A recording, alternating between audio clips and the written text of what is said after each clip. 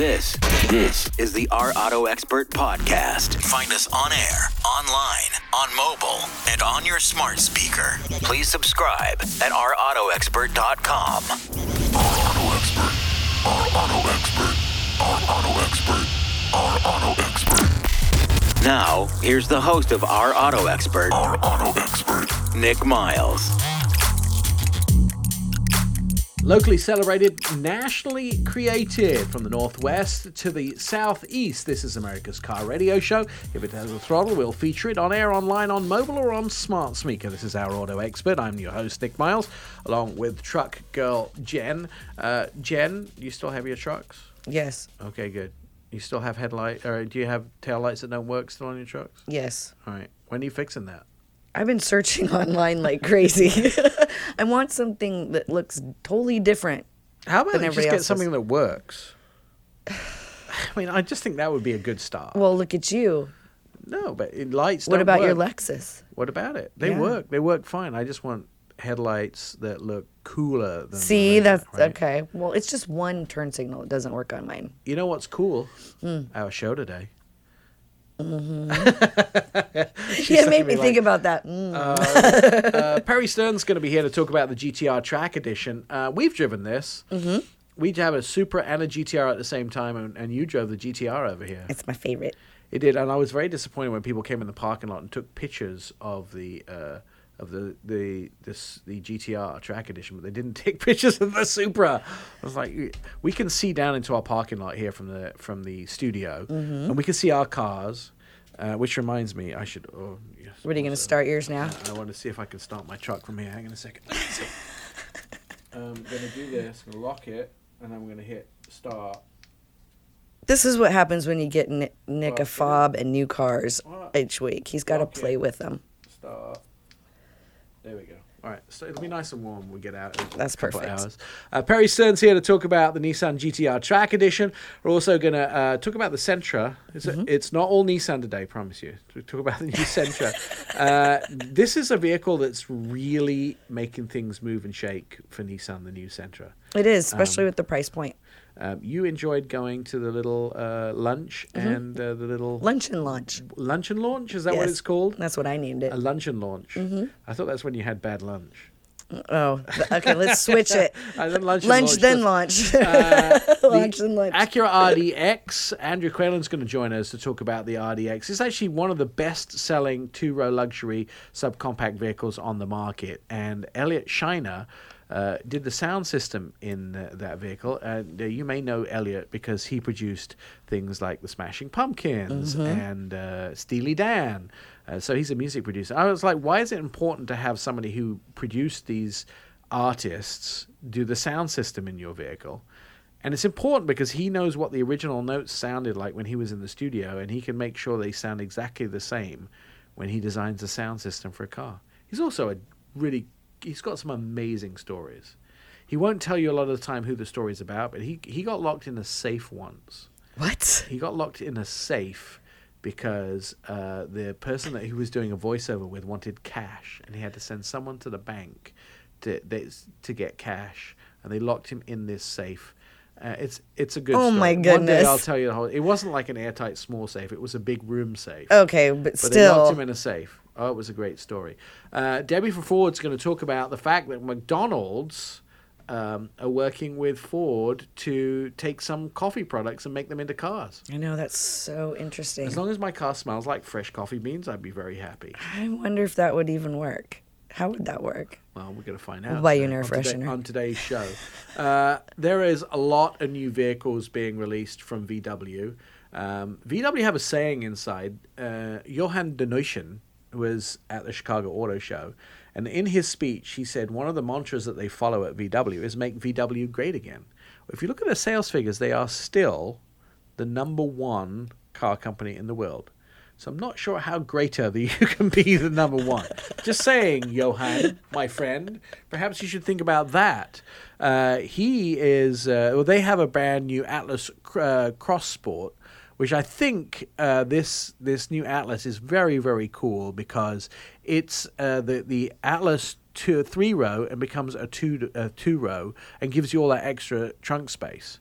So that's very cool. The Jaguar, the EV, we're going to talk a little bit about EVs today on today's segment. Jen would never own one. She hates EVs. She's an anti-EV person, aren't you?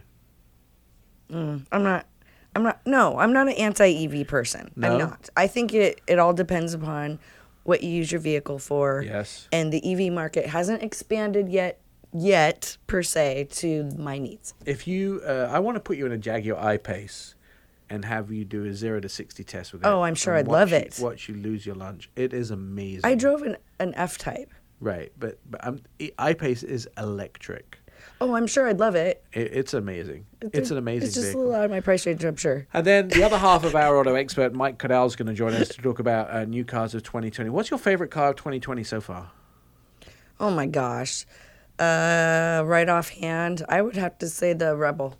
The one For I have truck. outside. What about the diesel, the Ram Rebel diesel? Yeah, I'm still not Do you sold on like the diesel. Does it matter to you the big screen on the inside? Oh, I love that thing. It's 12 inches. All the other truck guys, the other truck companies, Ford and GM, were saying, no, nobody's going to care about it. I about do. a big 12-inch screen on the inside. No, truck guys care about capability and before. No. Everybody loves that. I love it. Even the truck guys love the big screen. There's nothing like having big available information for you in a vehicle. Well, we're going to talk about some of the best vehicles for 2020, some of the best choices for vehicles for 2020. And I will tell you there's some really, really cool stuff on the market, including the fact that now you can drive your car in and out of your garage with a key fob. Smart Pack. Smart Pack. Smart Pack. Did you like the ad of the Super Bowl? That Smart was Pack ad? funny. But I have to admit, I love the Did you realize that Gladiator. everyone that did that ad was from Boston? They gathered all the most famous actors together from Boston That's and amazing. sports players. That's and funny. they did the Smart Pack. He can't get in that space. He's got Smart Pack. Smart Pack, Smart Pack. So it was funny thing is walking around Chicago Auto Show, all I could hear people was going, Smart Pack, I got a car with Smart Pack. Oh my God, It's that's become, great. You can't say Smart Park without the accent now. When you pass a new Hyundai Sonata with Smart Park, it's got Smart Park. By the way, they introduced the hybrid, the Hyundai Sonata hybrid at Chicago show. Does it have Smart Pack? The current one doesn't have Smart Park. Oh, we need but to fix that. The Solar Roof will give you about 800 miles, or 700 to 800 miles on a single charge. Oh, Audi's doing that with the e-tron. You get solar for 3 years. Wait for the rest of the Okay. show. We'll have all that information in the rest of the show that's coming up on today's show on Our Auto Expert. Of course, you can follow us online at ourautoexpert.com, download previous episodes of the show, and send us social media messages. That's all coming up on today's show. You're listening to Our Auto Expert. Locally created, nationally celebrated. You can catch up with previous episodes of the show at our website, ourautoexpert.com. You can hear all the past shows, see our automotive videos, and read insider car stories about your next ride. You'll find it all at ourautoexpert.com. One of the guys that writes for the site and is an integral part of the functioning is Perry Stern. He's joining us on the phone. Perry, we actually mentioned, John Vincent's co-hosting today. He mentioned that you, him, and I together would be a quorum of our local press association, so we could make some decisions. I guess that's true. We could redo the entire thing. Right. So let's start with bylaws. No. All right. You've been driving Yes, exactly. You've been driving the GTR Track Edition from Nissan. This is starting to become one of the older sports cars that hasn't had a major refresh in several years, but they seem to be doing a lot more with it and a lot of iterations about it and improving it immensely. So even though it has that V6 engine around 500, mid 500s to over 600 horsepower, depending on what trim level you get, they're still sort of doing an awful lot with it to make it a cool vehicle. Is the Track Edition that you were driving a cool version of the GTR? Of course. And, I drove the GTR when they first brought it to America, however many years ago it was. I think it was about 10 years ago. And it blew everybody away. It was unlike anything we'd ever had. And the new one, looks very much like that original one. The interior hasn't changed all that much. But you're right. They've upped the power. They've upped the price. The one that I drove did have the 600 horsepower Nismo engine in it. but it also retailed for about $162,000. That's a big jump from when it first came out. It was about 75, 80 grand. Right. But you get a lot of car. There's no question. One of the things about the GTR that I always noticed is they've never refined the ride to be comfortable. In fact, your backside does get a little sore after about 3 hours of driving in that vehicle, but maybe you shouldn't be driving such a high-performance car for 3 hours. Well, this is also, what you have to remember, is this is the track edition. So the track edition is set up as it's called for the track. So it's going to be stiffer. We noticed that, not only is it stiff, it's also very loud inside, and not so much from engine noise, but road noise. Those tires are very sticky, so they're great for cornering, but, when you're cruising along, you kind of have to yell in order to have a normal conversation in the car. So what you're telling me... Not a car that would... What you're telling me is that taking the speed bumps in my neighborhood at 45 was not a good idea in this car. No, you got to do it a little faster, and that way you just actually catch some air, and when it's in the air, it's quieter. You're just you're making us all sound really irresponsible, Perry. Yes, we're just kidding. We always go 30 miles an hour everywhere we go. No, the one thing I really like about this car is, while it's got the performance of an exotic sports car, the interior is actually pretty comfortable. They've got these really nice Recaro seats inside, and rather than being those very form-fitting Recaro seats that a lot of the high-performance cars have that can actually be rather uncomfortable to sit in, these are actually leather trimmed. They look really nice, and it's comfortable. I do notice with these... Part, of course, with these vehicles, what they manage to do is things like you would think that they can't get much more out of engine and out of speed, but every time they do a sort of new edition of this, they can do. And little things like giving a carbon fiber roof or carbon fiber wheels lightens it up enough that you can get considerably more speed and more performance than you did in a previous edition.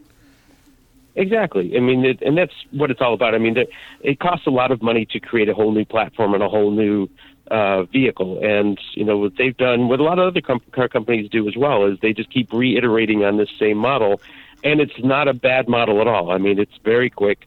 The fun thing to do with this car is at a stoplight, if you're first at the stoplight, when the light turns green, you can be at the speed limit and look back in your rearview mirror, and most of the other cars haven't actually moved yet. What was the speed limit? That quick. 40. Okay. 50, 60, something like that. So Perry, one of the complaints about the GTR has always been that it's more like driving a video game than a sports car. With the track edition, do you still have that feeling? See, I don't know that I would call that a complaint. I mean, there's something to be said about driving a car. And when I first drove this car 10 years ago, I remember thinking that exact same thing, is it was doing things that a car shouldn't really be able to do. We were going around a track at that time, and the G meter was showing that we were achieving more than 1 G in the corners, which shouldn't be possible in a street car. But you're right. It doesn't have a lot of the emotion that you would get, say, driving a Lamborghini or something that has a really throaty, big engine sound. This one is very, very much like a computer. It's very technical. And John's right. Some drivers have complained that it feels a little cold. It doesn't have much spirit to it. There's sometimes the case. There's a reduced sort of connection to the road in this vehicle as well. I think that, from my experience, it is. It makes it easy to drive. I mean, it's point and shoot. I mean, because of the all-wheel drive system and the very good grip, it doesn't seem to be able to do anything wrong. Now, even though we like to think ourselves that we get loaned amazing, sleek performances cars all the time, we do a lot of evaluation of family cars and those type of things, and it's very rarely that a car comes along that we get to drive that does 0 to 60, 3 seconds or quicker. But you can hit it every time out of this. I mean, I know that in my little tests that I was able to hit 60 miles an hour almost like a freeway on-ramp almost instantaneously. It's just no trouble whatsoever. And you can do that on a freeway on-ramp that's curving. I mean, and that's the amazing thing, is it doesn't seem to even lean in the corners. It just it's built for the track. And, it would be, if you had to drive this car every day, though, while it would be fun in some cases, if you have to sit in traffic or if it's, If your commute is over bumpy roads, things like that, it may get old. I did. So I don't know that this would make a great everyday car, or some of the other cars that have similar performance could do that. When I had this vehicle the same week, I had the Toyota Supra, and people were coming by and stopping and walking down my driveway to take pictures of the GTR Track Edition and not the Supra, which was very hurtful to me because I actually think the Supra was you could buy 4 Supras pretty much for the price. You could buy a GTR Track Edition. So now we have I think the GTR it still feels like it's in a video game. I mean, and for people that they're still somewhat rare. You don't see them a lot on the road. This particular one was red with black wheels and a black spoiler, so it really stood out. And I also had the same thing. I had people behind me in other cars with their cell phones out taking pictures of it. So now we have the GTR Track Edition, and we have the GTR Nismo, which is another $65,000. Is the Nismo worth $65,000 more than the Track Edition? I don't think it is anymore, because until last year, the Nismo was the most powerful version, and the Track Edition was less power. For 2020, they've actually put the same engine in both. So you get the 600 horsepower GTR for either one. I'm not certain that the Nismo would be worthwhile. And honestly, I don't know that the Track Edition with 600 horsepower is that much better than the standard GTR with 560, I think, or so. 565 for the standard. Right. I mean, for the average driver, or even the person who fancies themselves a really good driver, I don't know that you're going to notice that extra 35 horse. And the question is, obviously they're refining these motors. Is this going to be the end, the 600 horsepower, or are they going to be up to 7? And it's a 2-seater, by the way, and it's half the weight of something like a Challenger. So it's deathly quick on the road. It is. There's no question. I mean, and it stands out styling-wise as well. I mean, there isn't anything on the road that looks like it, and it doesn't look like your typical very angled, slanted exotic. So it definitely stands out. It's something unique, something interesting. It's a Nissan. It's going to be reliable, and it is a blast. I think I've put in my review that every engine's ramp just puts a smile on your face. Perry Stern is from Our Auto Expert, and he also contributes to MSN Autos.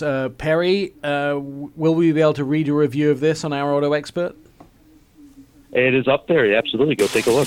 All right. Thank you, Perry. Coming up, we're going to get to talk about the brand new Suburban, which was just released in a time of green cars. Is it a good idea? We'll find out next. You're listening to the Our Auto Expert podcast. On Facebook, on Twitter, on Instagram, and start a conversation with us at Our Auto Expert. We are ready to answer your questions about buying a new or used vehicle. I got an interesting fact last week that out of the 44 million vehicles that were purchased in the United States last year, 1/3 of people wanted to buy a new vehicle but ended up buying a used vehicle because their funds did not reach what they needed to purchase. So that's kind of interesting. You got to turn your mic on, Jen. That doesn't surprise me.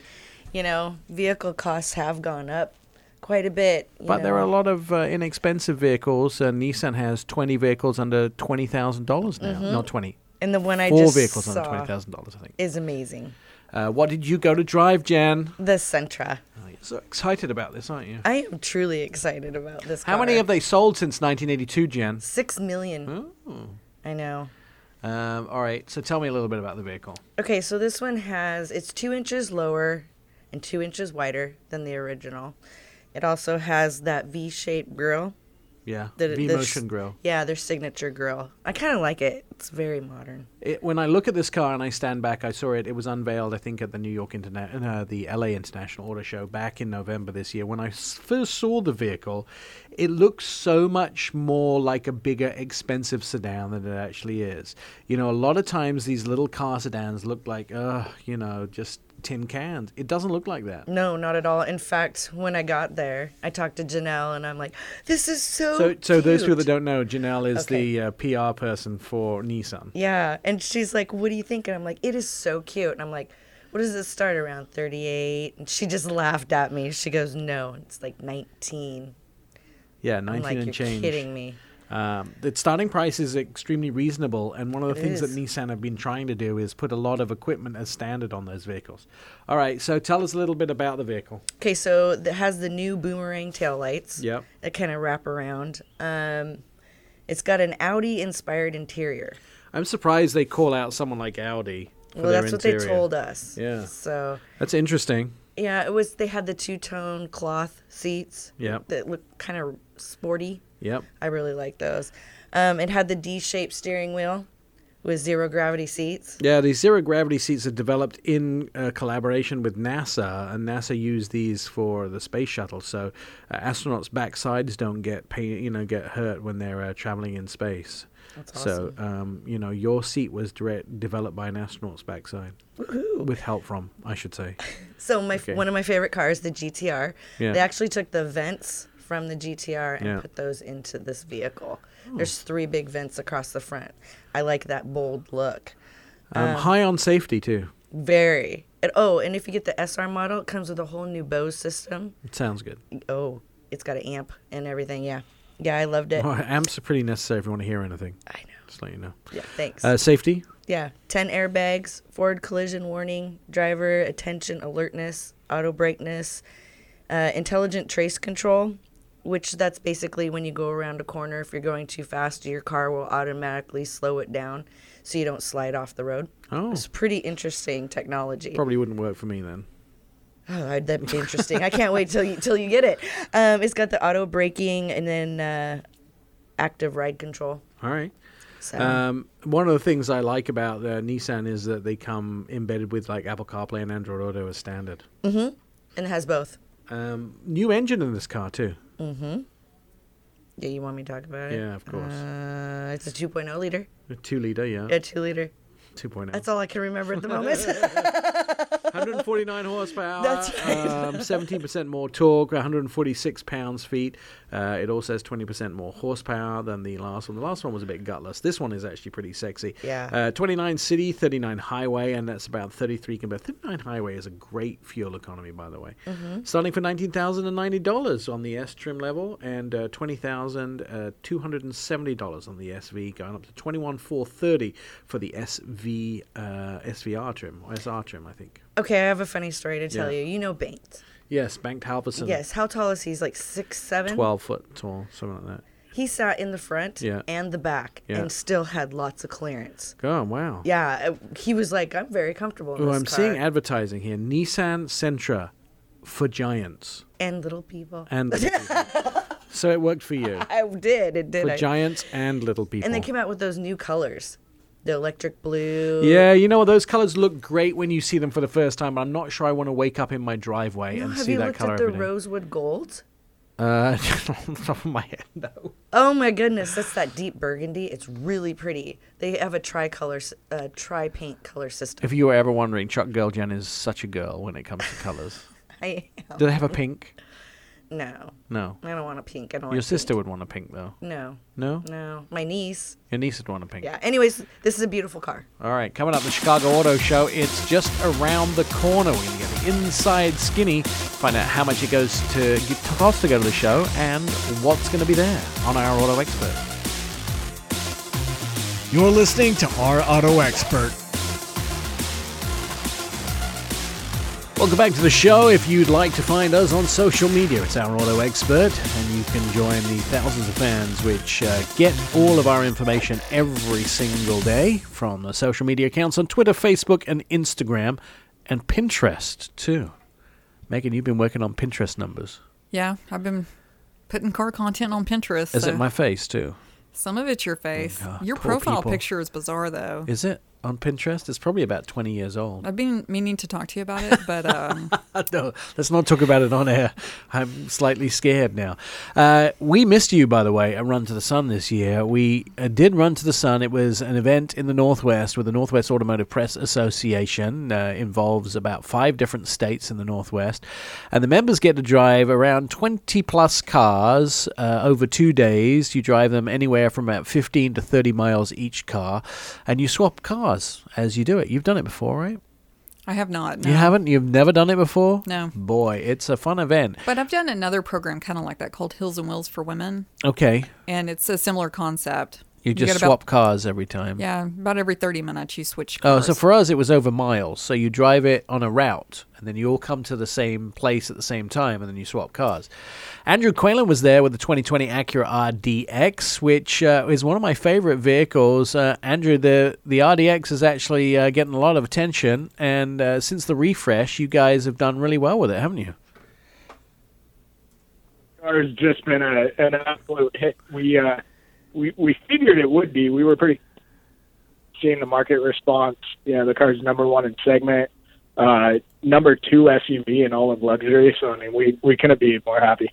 The other automakers who are not number one in segment probably want to know what's the secret sauce that Acura have with the RDX. Of course they do. Well, you know, the previous gen was a really good seller. But it really did so only on rational attributes. It had great cargo space. It was super reliable. It was a safe choice, but it lacked emotion. And so that's really just what we did was we kept all those rational attributes, and then we added all the emotion, like really good styling, the awesome features, and you know, better colors and all that kind of stuff. And then boom, once you have rational and emotional, it's hard to pass up. You were obviously the co-driver for Run to the Sun. You were the navigator in the passenger seat up front with all these 23 different journalists. You didn't feel nauseous at any time, did you?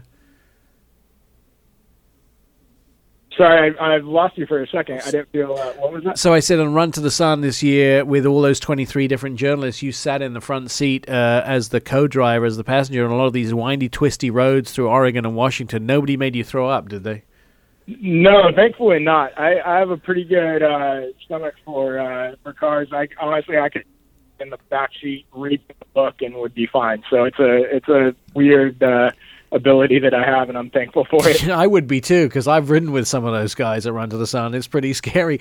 Let's talk about exterior features of the vehicles. So you updated the exterior features of the new RDX for 2020, but you didn't kind of go from the Acura. You didn't walk away from the Acura DNA, or you didn't walk away from the RDX DNA, did you? You kept it there, but still updated it. Yeah, so it's basically, you know, this is our new styling direction. So that was a big change. Like I said, we wanted to bring a lot more emotion to the car. All the next generation of Acuras are going to look like this. It has a little bit of NSX cues in it, which is fantastic. Anytime you can draw some connection to your Halo supercar is going to be, it's good for the supercar. It's good for the core models. But yeah, we wanted to keep a lot of the the aspects that our Acura buyers have come to expect over all the years, but then be able to draw other owners from other competitive vehicles, and we're doing that. Interior, a lot of people are excited about the new inside of the vehicle too, because the updates really what this vehicle now puts it, square ahead or above some of the luxury brands of the United States. Yeah, definitely. So, the keys there are really the materials, and then the experience. What is the technology like? Everything from just the sounds. So we have a new sound design for this car. All the buttons and the ticks and the turn signal, all those are new and a heightened experience from our previous cars, and equal to or better than some of the other luxury vehicles. The audio system in the car, I know you've listened to it many times, is just incredible. All those things, the touch points, and then those experiences are what buyers are looking for as a way to differentiate, one car versus another, and we think RDX just really excels there. If you're an audiophile, you will love this vehicle, because at the launch, which was in Canada, we got to sit with Elliot Scheiner, and those people that like Steely Dan may know him really well. Yeah. He's done a bunch of other people, but produced great albums. And Elliot's, we've sort of become, I guess, friends ever since he did the ELS system in the Acura TL was the first one. Yeah. So that I met him in in Virginia, and we've talked on the phone several times since that event. And he is actually one of the most interesting people for car sound design, because you sit in a vehicle, you put something on in the vehicle, and a lot of time people will stream it from their phone, or they will, use something to, perhaps they'll use their phone or a device to stream the music from. But Elliot won't do that. He wants to plug in a USB, because the stuff that you stream off your phone is so low quality. He wants you to hear every single note. And then I expected him to be a self-promoter, to be a flag waver, to be, hey, look at me, here's one of the songs I produced. But instead, he actually played a Bonnie Raitt song, which he didn't have anything to do with, but he felt showed off the best sound in the vehicle. And I will tell you, I have never experienced audio sound in a vehicle like I did in the RDX with him. It was just incredible. He put, the speakers in the roof, he did all the tuning, and he said, for a lot of these songs, I was there in the original recording. I was in the studio when Smashing Pumpkins recorded this album. I was in the studio where Steely Dan recorded this album, and I know what it sounded like then, and I wanted the car to sound exactly like it did when I was in the studio. And that experience, I mean, I've never experienced anything like that. Do you think it is probably the most premium audio in a car available today? Well, we think so, yeah. I mean, there's classic audio systems pretty much in diamonds in the speakers and crazy stuff like that. And the good hardware, isn't the hard part. The hard part is making sure the speakers are put in the right place and then tuning them once they're there. And so having Elliot involved is what I think really makes our system so special. It's because Elliot's in there day one in the development, 5 years before the car goes on sale. Right. And you mentioned the speakers in the headliner of the RDX, and that's a great example, because where those speakers are, we have a panoramic moonroof in every single RDX, and then there's obviously curtain airbags up there too. So it's really valuable real estate. And I know that they tried quite a few times to get rid of the speakers. They were like, hey, great idea, but it's just going to be too hard. We need that space. It's too complex. And Elliot and others, put a foot down and they said, no, we need this, let's do it. And they fought for it and kept the speakers up there. And then once you know where the speakers are, you can do all the tuning magic when you have an ear like Elliot, who, like you said, he was in the studio with Steely Dan. So he knows, I know that particular guitar riff. I know that what they wanted it to sound like, and I can replicate that in the car. He does all the tuning, which takes, hundreds of hours, I'm sure. Gets it all done. Boom. The car sounds incredible, like you said. So there's a lot of good audio systems out there, but when you have an ear like Elliot and his kind of magical touch, it's kind of hard to compete with. Very impressed. Honda are the largest maker of engines, I think, in the world. Is that right?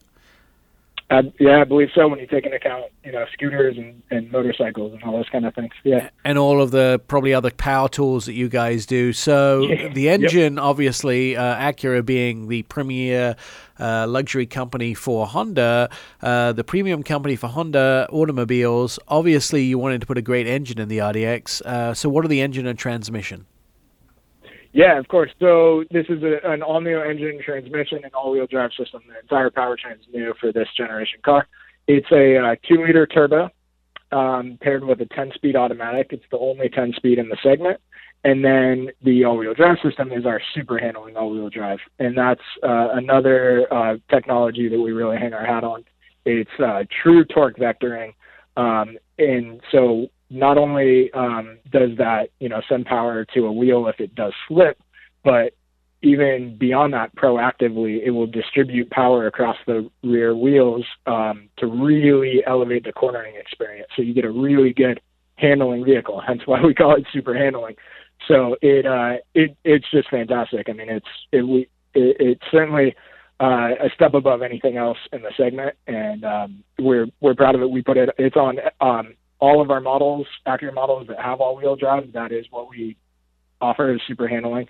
It's just our default all-wheel drive system for the brand, and it's just fantastic technology. So the 2-liter turbo, the 10AT, and that super handling just all together is just a fantastic pairing. I will tell you that the Acura Super Handling all-wheel drive system is probably my favorite to drive in snow and bad weather. It's absolutely flawless. If you're just joining us, you're listening to Our Auto Expert. On the phone with us, Andrew Quillen. He is from Acura. We're talking about the new RDX for 2020. Is it safe, Andrew? Oh my gosh, of course, yeah. It has. I was setting the pins up for you there, buddy. You're supposed to knock them down at this point. Yeah, of course. It has a top safety pick from IHS and 5-star across the board. Yeah, the cars. You caught me off guard because I was like, well, yeah, of course the car's safe. So that's kind of default for any product that we're making is just top of class safety. Now, even down to the actual physical structure of the shell that goes around the driver and the passengers, you guys want to make sure that that shell protects them the best it possibly can. I know that the body structure of every Acura out there is absolutely flawless as well. Let's talk about the favorite features of the vehicle. What is yours? Ooh, that is a tough one. I want to say probably the audio system. Yeah. That's mine, by the way. Yeah, I'm trying to think if there's anything. I know we kind of already touched on it, but yeah, just all in all, I mean, it really is. I'm proud that I get to, that I'm working with Acura, that I get to drive the car on a regular basis. But I mean, it really is a car. Thankfully, I don't need to, write a check for one myself personally. But Right. The day I do, it's a car I will buy, without question, without hesitation. It's just. It's the right, it's the right size. It's sporty enough, carries enough stuff. It's good for the dog. It's good for the family. I mean, it's just a great car all around. It's one of my favorite cars for dogs too. The way you have the trunk and all the space set up in the trunk is you can still get stuff into the trunk if you have a dog. All right, finally, availability and price. So, the car's readily available. Dealers have them in stock. It is just under $38,000. If you get the all-wheel drive system, you're looking at it's $2,000 for super handling, which I highly recommend. The sweet spot is right at $45,000. That's the A-Spec trim. That has all our sports styling package, so you get darked out. The chrome are blacked out. You get 20-inch wheels, and you get Nice. a bunch of additional features inside. You get that good audio system. I love it. You get cooled seats as well. Andrew Quillen from Acura, thank you for joining us to talk about the new 2020 RDX. Coming up, we're going to talk about Nike and what they're doing with VW.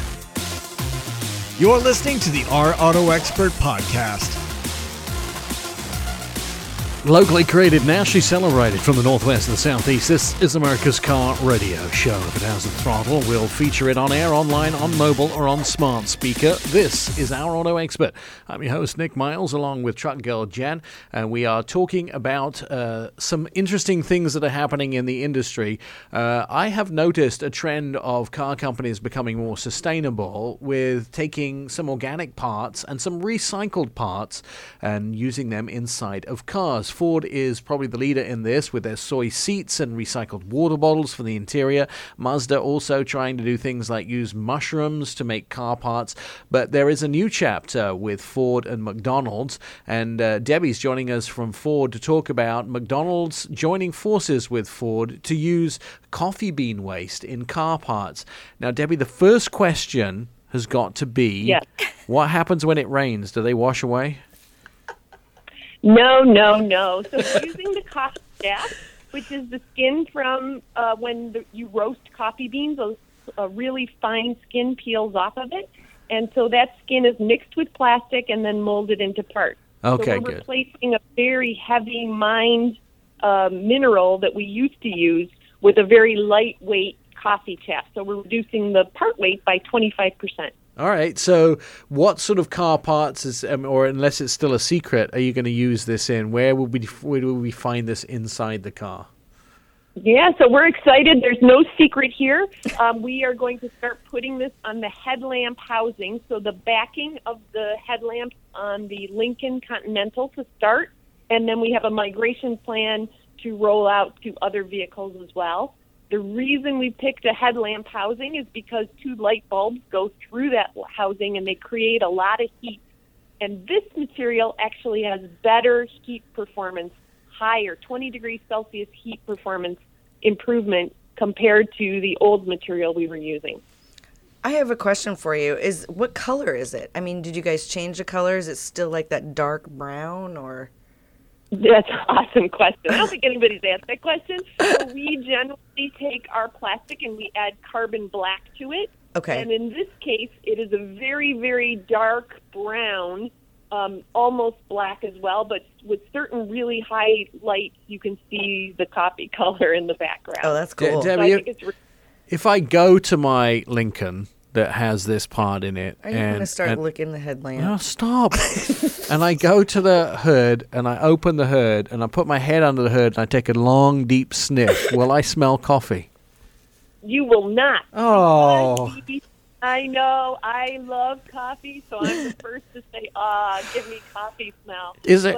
But unfortunately, when we process the material, all of the odor is removed. But that does allow us to use this lightweight, robust material in the future for interior applications, because we do sell to an occasional customer that doesn't like the smell of coffee. I'm disappointed in the lack of tastes there are and smells there are in these cars when organic parts are used. I want to be able to lick things and no, I don't See, really. Told you. I'm disappointed that we can't go a little bit more crazy because there seems to be more and more organic parts being used in cars. Are you, Debbie, are you experimenting with other things in the future? Are you looking at other materials that could be used? Maybe you're looking for other applications for coffee or other organic materials? Yeah, so I've been at this for 20 years in the lab. I'm actually the person that launched soy foam into the Ford Mustang in 2007. It's now on every vehicle Ford makes. Congratulations. Have wheat straw bins. Thanks. We have wheat straw bins on our cars. We have rice hulls under hood components, so that's after the food portion of rice is removed, the hull is left over. It also has good heat properties, so we have it under hood in the F-150. We've had coconut fiber, cellulose from trees last year, so we've been really, really focused on this effort of using plant-based above-the-ground waste material. But this is the first one where we're actually working with another major industry and another big company like McDonald's. So we're excited about circular economy and the future where we exchange materials that are offal from our processes with each other instead of landfilling. Take me through the process. How does the coffee bean start? Where does it start? And how does it end up in the Ford? Yeah, so McDonald's is a big, big coffee supplier, over 1 billion cups of coffee a year, 2.5 million cups a day. So they grow their coffee in Brazil, Colombia, Guatemala, Costa Rica, many, many coffee plantations. The beans are shipped to many roasters. The roasters, when they're roasting, they generate the chaff as a side product because the bean sort of peels during the high heat process, and the chaff is left in pretty much the form that we need it. Then it's shipped to our material supplier called Competitive Green Technologies in Ontario, Canada. They do some processing, some chemical magic to compound it with plastic and make pellets, and then Varroc, a headlamp supplier, molds the part for us. All right. And so it's kind of a long process, and our dream is to make these not ship the materials all over the place, keep them in, at least we kept them within North America this time, but to keep them local in the very end, use what's agriculturally available right where we're assembling the car. All right. I'm kind of excited about all these different things doing it. I think we probably need to get all of these things together and put them all in piles so we can see what starts and then eventually what ends up in the car as well. I'm glad. I've probably got a few suggestions for you too, things that you should be using. I want to be able to smell deep fried food and strawberries too. No. No. My question is, who came up with this idea? I mean, did somebody just say, hey, let's try a coffee bean in the car? I mean, these are some amazing things you guys come up with. We are a group that loves to have fun in the laboratory. Good. Believe it or not, scientists like to have fun, and I always have a cup of coffee attached to me. So it was startling. One day I walked into the lab with this big, big mug, looked at it and said, hey, there's got to be waste here. There's got to be something, So the team I don't know why they listened to me, but they went away. They started to explore, and they came back and said, what about chaff? And so they, thought about that as a waste product. We contacted McDonald's, and they were super enthusiastic because really there's not many things you can do with chaff. And so a lot of times it gets lit on fire to get rid of it. Why not use it for some durable product? All right. Well, I'm looking forward to seeing this arriving in Fords and Lincolns of the future. Debbie from Ford, who is the senior technical leader of their very brilliant program now in which we're using McDonald's coffee. Coming up, more stuff on Our Auto Expert. Stand by.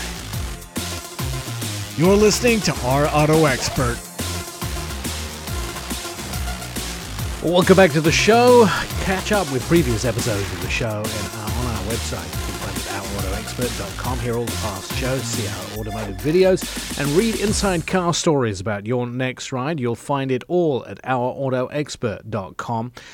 One of the things that is starting to happen, it may be due to the government or costs of transportation, but a lot of car companies have started to manufacture vehicles in the United States. These car companies include Toyota, Mazda, Subaru. The first one to ever get the Subaru production going, or the first Subaru ever to be produced, it's Lafayette, Indiana is where they produce a lot of the Subarus, was the Legacy. And of course there's a new Legacy now made in Lafayette. So a lot of cars are made in the United States in the South, which is kind of cool. Car companies are opening new factories. Toyota are working with Mazda to open a joint factory in the next few months. Well, start building it, I guess, in the next few months. It won't open for about 3 years' time. They're going to start to build that. So a lot of car companies deciding that manufacturing in the United States is better. We also watched a lot of manufacturers move their production from Mexico back to the United States, which is kind of good for the company, good for the country, I guess. The idea being that they have access to all the parts which are built in the United States here in the factories. Even companies like Honda have built several factories in Ohio. And one of the things that you can do in Ohio, where they built the factories, it's basically 4 hours to any major city or any major rail line in the United States from where they built their factories, right in the middle. Now, one of the reasons I've asked many times is, why are vehicles built where they're built? Perhaps they could be built in Oregon or Washington or on the West Coast. Well, one of the things is that imagine things like tires. So car tires are made in Georgia, wherever they're made. They have to be shipped to the factory to be put on the wheels. And so one of the things with car tires is, why would you ship car tires all the way to the West Coast, then put them on a vehicle, and then ship the vehicle all the way back to the East Coast, where about 60% of the vehicles are built? So it's, interestingly enough, most vehicles are actually built on the East Coast. One of the new vehicles that is built on the East Coast in Tennessee, Chattanooga, Tennessee, is the new the new VW. So we are familiar with the Atlas. You've driven the Atlas, yes. Jen? You've driven the Atlas, familiar with the Atlas. Mm-hmm. They came out with a new version of the Atlas called the Cross Sport. And joining us on the phone, Tommy Micah is here from the Fast Lane Car. And Tommy and I went to see the vehicle unveiled at the Chattanooga factory. There was an awful lot of politicians and applauding, Tommy, wasn't there, when they unveiled this vehicle? Yeah, Nick, it was pretty nuts. I mean, it felt like they were unveiling a new Capitol building and less of a new vehicle. Right. Yeah, I always think it's interesting when you have, for instance, the governor of Tennessee was there, Mr. Lee, and as soon as you anyone mentions his name, he would stand up and wave to the crowd. How cute! And they mentioned his name like 8 times before they actually introduced him. So he kept standing up, and then they have to, every time a different politician got up to talk on stage, he had to come on stage and shake hands with everyone that was already on stage, and so that took 20 minutes. Of course. Not really, but it felt like it. Anyway, we're here to talk about the vehicle, I guess, more than anything else. This is an interesting segment, Tommy. So there are things like the Honda Passport, which is in this segment, the Yep. I guess what else? The Ford Edge is in this segment. This is sort of is big enough to have a third row, but has a 2-row. And the Crosssport is taken off the Atlas, and instead of having 3 rows, they made it gave it a coupe back end, and decided to give it 2 rows. So it's more like your wagon style. Yeah, sort of. Yeah, I mean, I would say that this is for a different lifestyle, but I don't think sales have been that hot in this segment, have they? So you get a big SUV that doesn't have the third row. Things like the Passport and the Edge, they sell okay, but they're not big sellers, are they?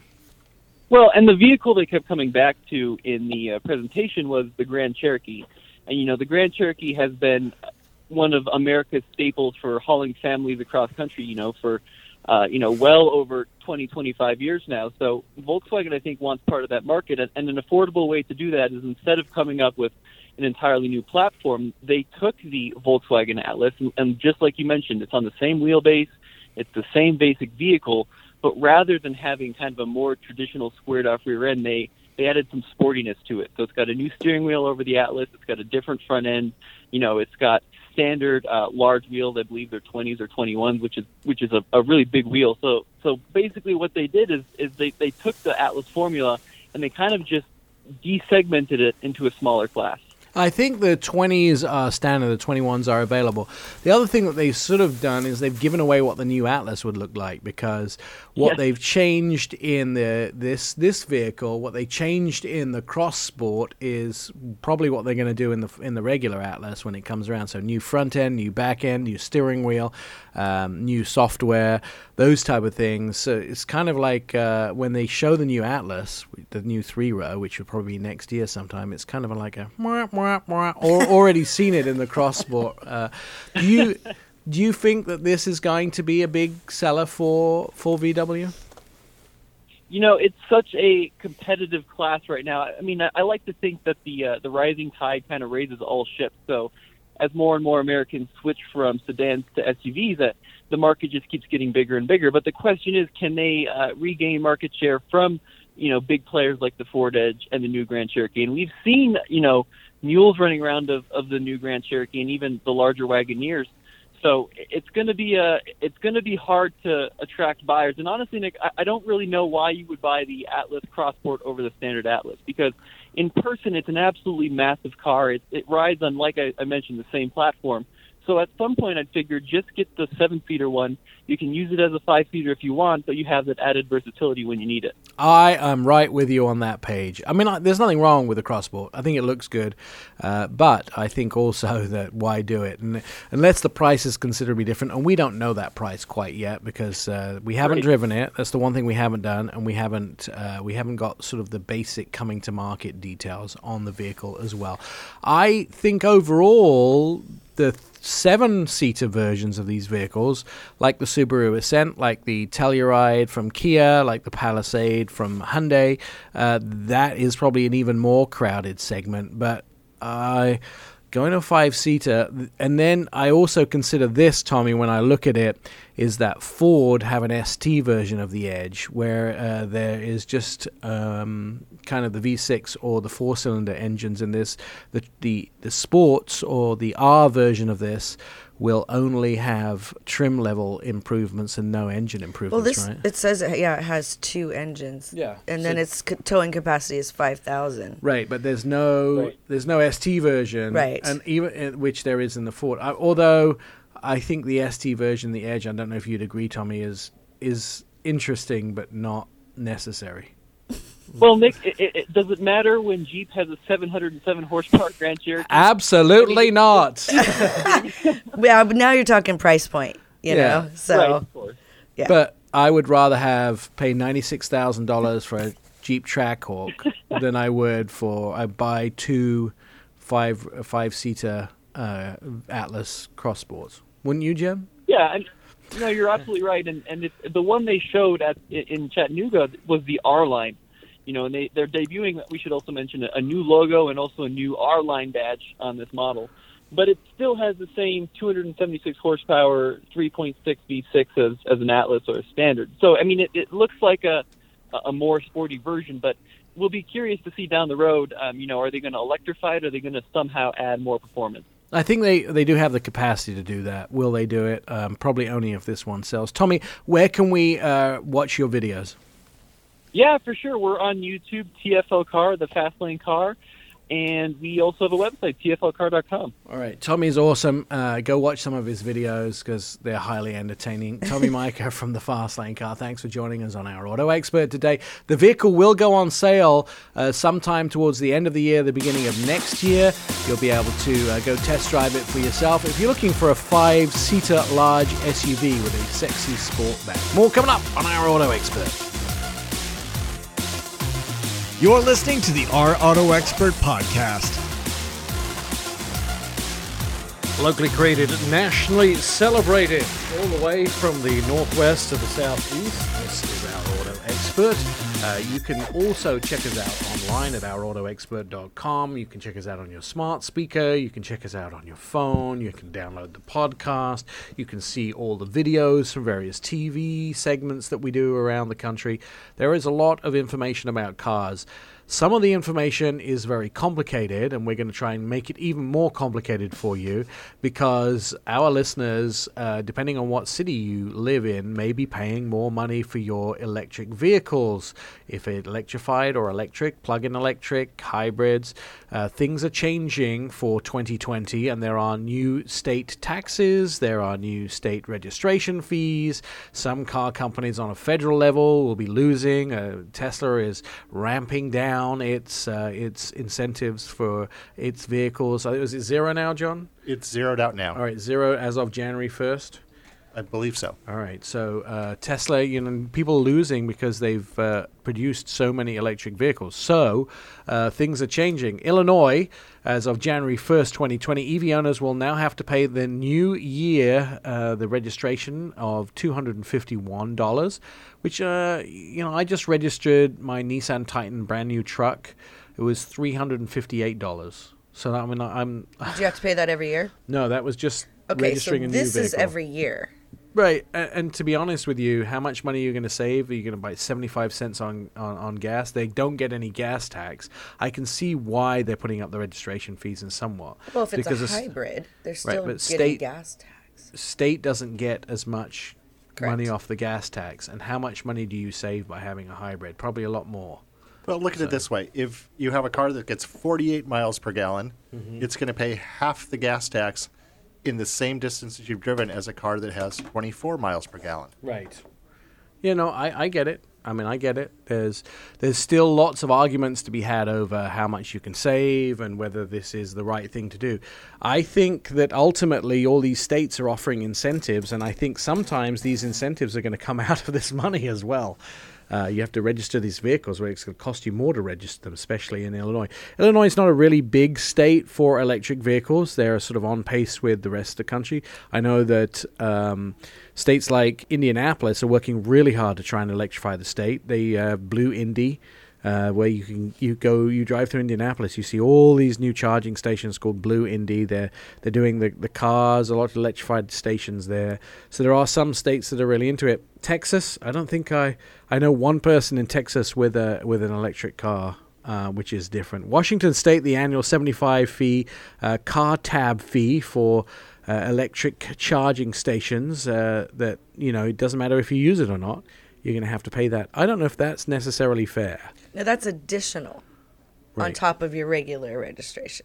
So it's additional $75 a year. Yeah, the Washington fee, the way that it was presented, doesn't make a lot of sense because they're charging it on just hybrid vehicles as well, and they're saying it's for charging station infrastructure, which normal hybrid vehicles cannot use. Right. Only plug-in hybrids. And then Oregon has probably the most complicated law because you can opt for this certain plan where you report your mileage and you pay depending on the mileage you have driven. That's an option that you can get. You can get free for vehicles that get 0 to 19 miles a gallon. The increase is $18 a year, bringing the registration costs of the passenger vehicles to $86. Then $122 for 2 years. Vehicles with a rating between 20 and 39 miles per gallon would have a 23 annual increase, bringing that fee to $132 for 2 years. Unfortunately, I'm probably going to be in the lower miles per gallon of the most of the vehicles that I drive, under 20 miles a gallon. I don't know about you, John. Well, depending on how you drive. What it's rated at. The window sticker, yes. Yeah, so it does really whack a lot of people who live rurally in Oregon who have to drive big trucks for work.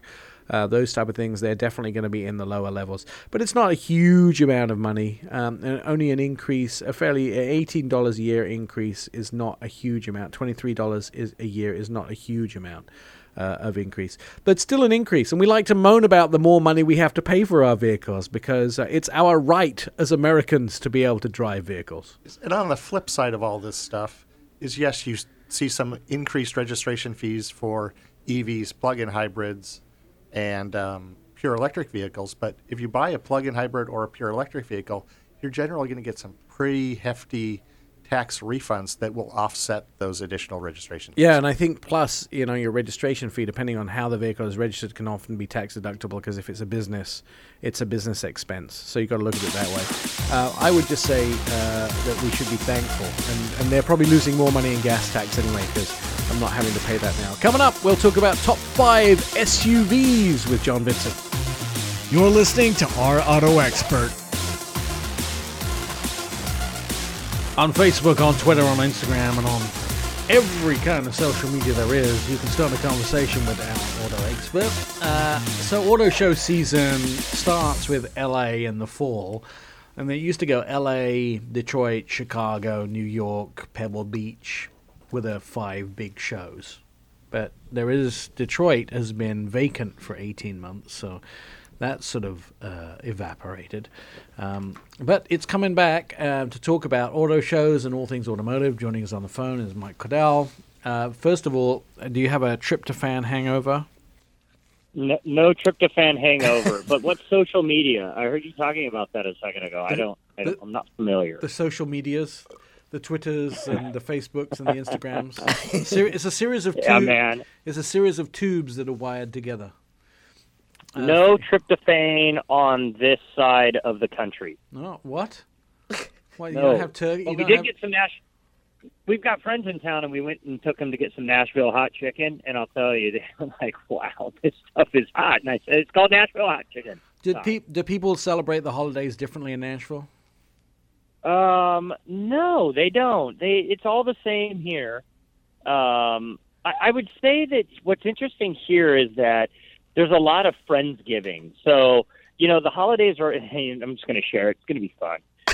So Christmas Day, we're new to Nashville. We've got family in town from Minnesota. So my brother and sister-in-law, their 2 boys. And then at 2:00, our neighbors just came over. And then midnight came around and both neighbors were at our house and we were playing games and it was a good time. So it's like a crash party Friendsgiving Christmas. And so people came over to say Merry Christmas, and 12 hours later, we're still enjoying each other's company. A few bottles have disappeared, and we're into the holiday spirit. Wait, do you have free? So maybe that's the attraction. Do you have a big liquor cabinet you brought from California? There might be some special cocktail drinks that we brought with us, but for the most part, it was just a good time. Really nice holiday. I think I'm suspicious that your Nashville neighbors made up the Friendsgiving because they knew you had California liquor in the house.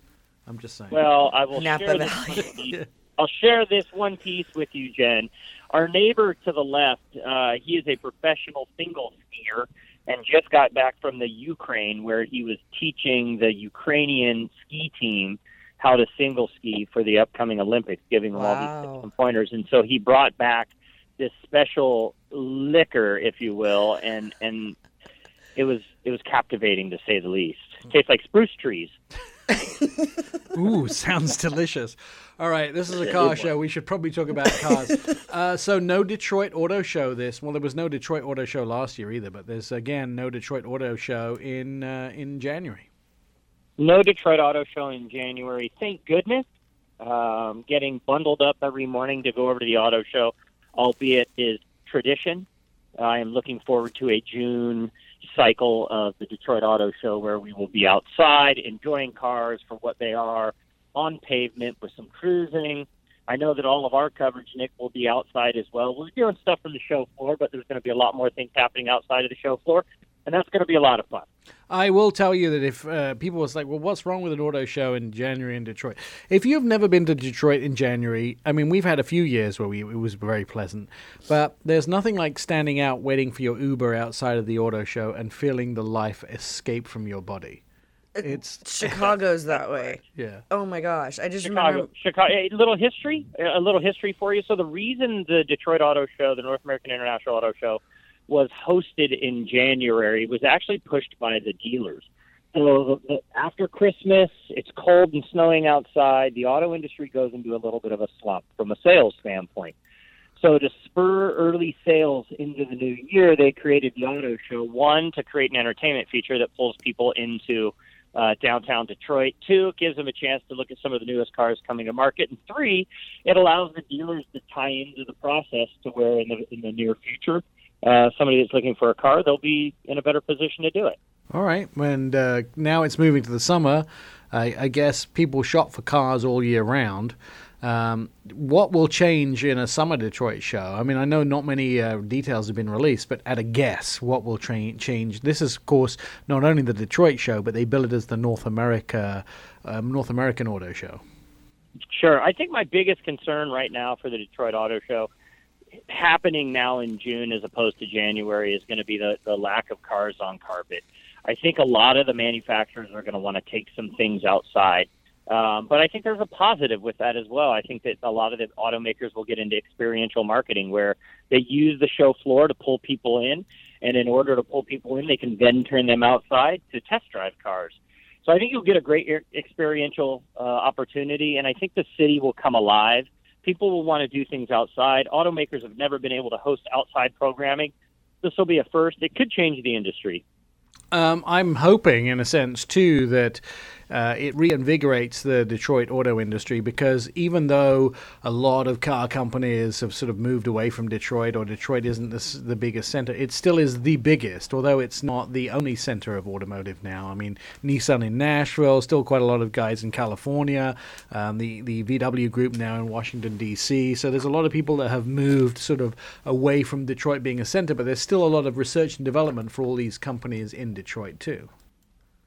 Absolutely correct. And I think one thing that will be great about the auto show now being in the June timeframe is the automakers, especially the big three. So your FCA, Fiat Chrysler Automobiles, Ford, and then, of course, the team over General Motors.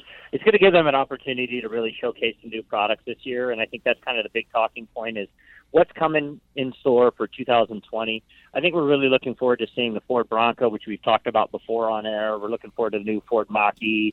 And then you've got some luxury and SUVs coming out. You're going to see more from Rivian this year, which I'm excited to learn a little bit more about. A lot of new SUVs and a lot of supercars will be hitting the market in 2020.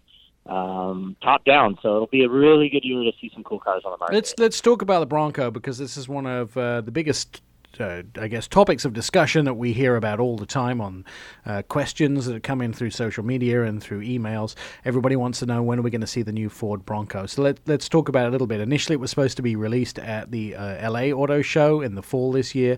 Then it was supposed to be its own standalone event in January. We have been told that New York is probably not an option. Do we know whereabouts and when we will see the new Bronco? We don't know where and when. Here's what I'm up to telling you is that I've seen it, and that's about as far as I can go. Here's the deal: in order for Ford to be successful with the Ford Bronco, they have to be able to compete with Jeep and the Rubicon.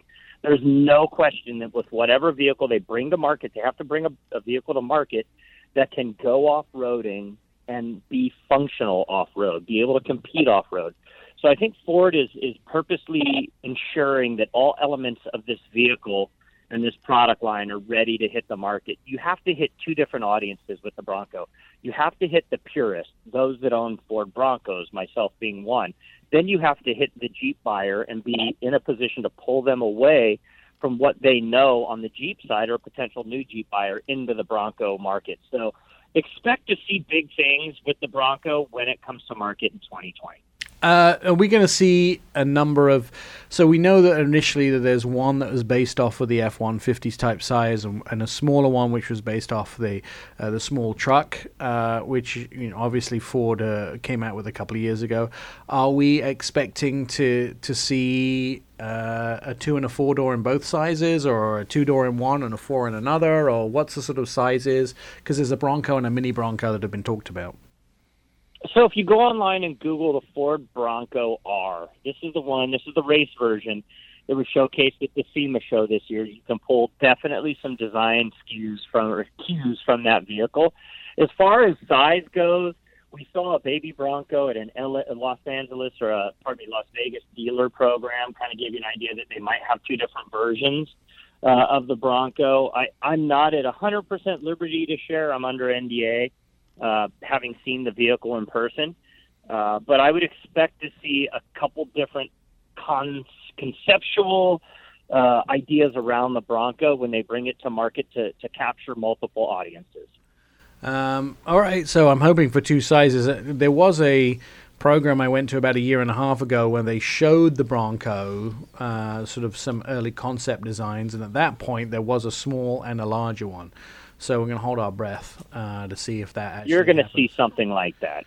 Yeah, and then, of course, a 2 and a 4 door makes a lot of sense. Do you think the Bronco competes with the Defender, Land Rover Defender, a sort of a non-luxury version of Land Rover Defender? Yeah, so, I mean, this is my take on it, is that if you're going to be into the off-road market and you're a purist and enthusiast, you're going to look at a Jeep, right? That's going to be the first one in line because you have that Dana 44 up front. You have a functional off-road vehicle with four-wheel drive. You will consider the Bronco. I think the Defender is going to be pricing itself out of market. That's my only concern with the Defender. I'm excited to see it. I saw a version of it at the LA Auto Show. What I think the problem is going to be is it's going to price itself out of market. It'll be for a certain type of off-roader, but I'm not too worried about their sales. They'll crush it with sales with that vehicle because it has so much history and tradition. Now, wait a second. So we're talking about the Bronco itself, pricing-wise. Defender's sort of between $50,000 and $80,000, and it's a luxury vehicle, obviously a Land Rover and extremely capable. So presumably the Bronco is, I would expect it to start somewhere in the mid-30s, similar to the Jeep Wrangler, and go up to somewhere around $60,000, which is clearly well marked into the Defender landscape. Agree, but I always look at starting price first, right? So Defender's not going to start in the $30,000 range. You think I just looked at entry-level prices. A Defender's going to start higher than that? No, Defender's 50 to 80. So Defender is 50 to 80. So, but I'm saying if Bronco starts in the mid-30s, whereas the Wrangler is, we'd expect that to be there, the mid-30s, as a starting price, a base price. It would probably go up to, I think the top Wrangler is like 65 for the diesel fully loaded. So that's not that far from $80,000, which is the top end of the Defender. So it's not. There's going to be some crossover. I think my point is the ability to customize, right? So you can start with a mid $30,000 Jeep, and you can put wheels on tires on it and feel like an off-roader, but not be an off-roader.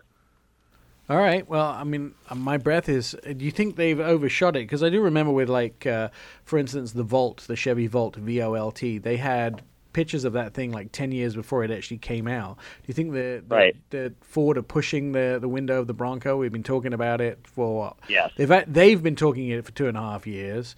Everybody else has been talking about it for 5 years. I'm getting tired. We're all tired. It's like, put up or shut up. Bring the vehicle to market. Everyone wants to see the Bronco. We know that they're trying to get it right, but at some point you just have to pull the stilts off the car, show it to the people, give them what you want. In the world of the old Broncos, do you think the price of the old Broncos is going to drop or go up when the new one comes out? Already going significantly up, probably about 4 years in now, the early Bronco price. If you have an early Bronco and you're a listener to this show, save it, hold on to it, keep it. It's just going to go up in price. All right, good stuff to know. Mike Cordell, you can see his videos. He got to spend some time in that Concept Bronco at the SEMA show. You can see that video at Our Auto Expert. You could see all of his other videos at Our Auto Expert from his TV appearances. Good luck on Fox and Friends tomorrow morning. We will have more Our Auto Expert coming up in a little while. We also are going to show you some new car stuff that is hopefully going to make your mouth drop somewhat, and you'll be excited about.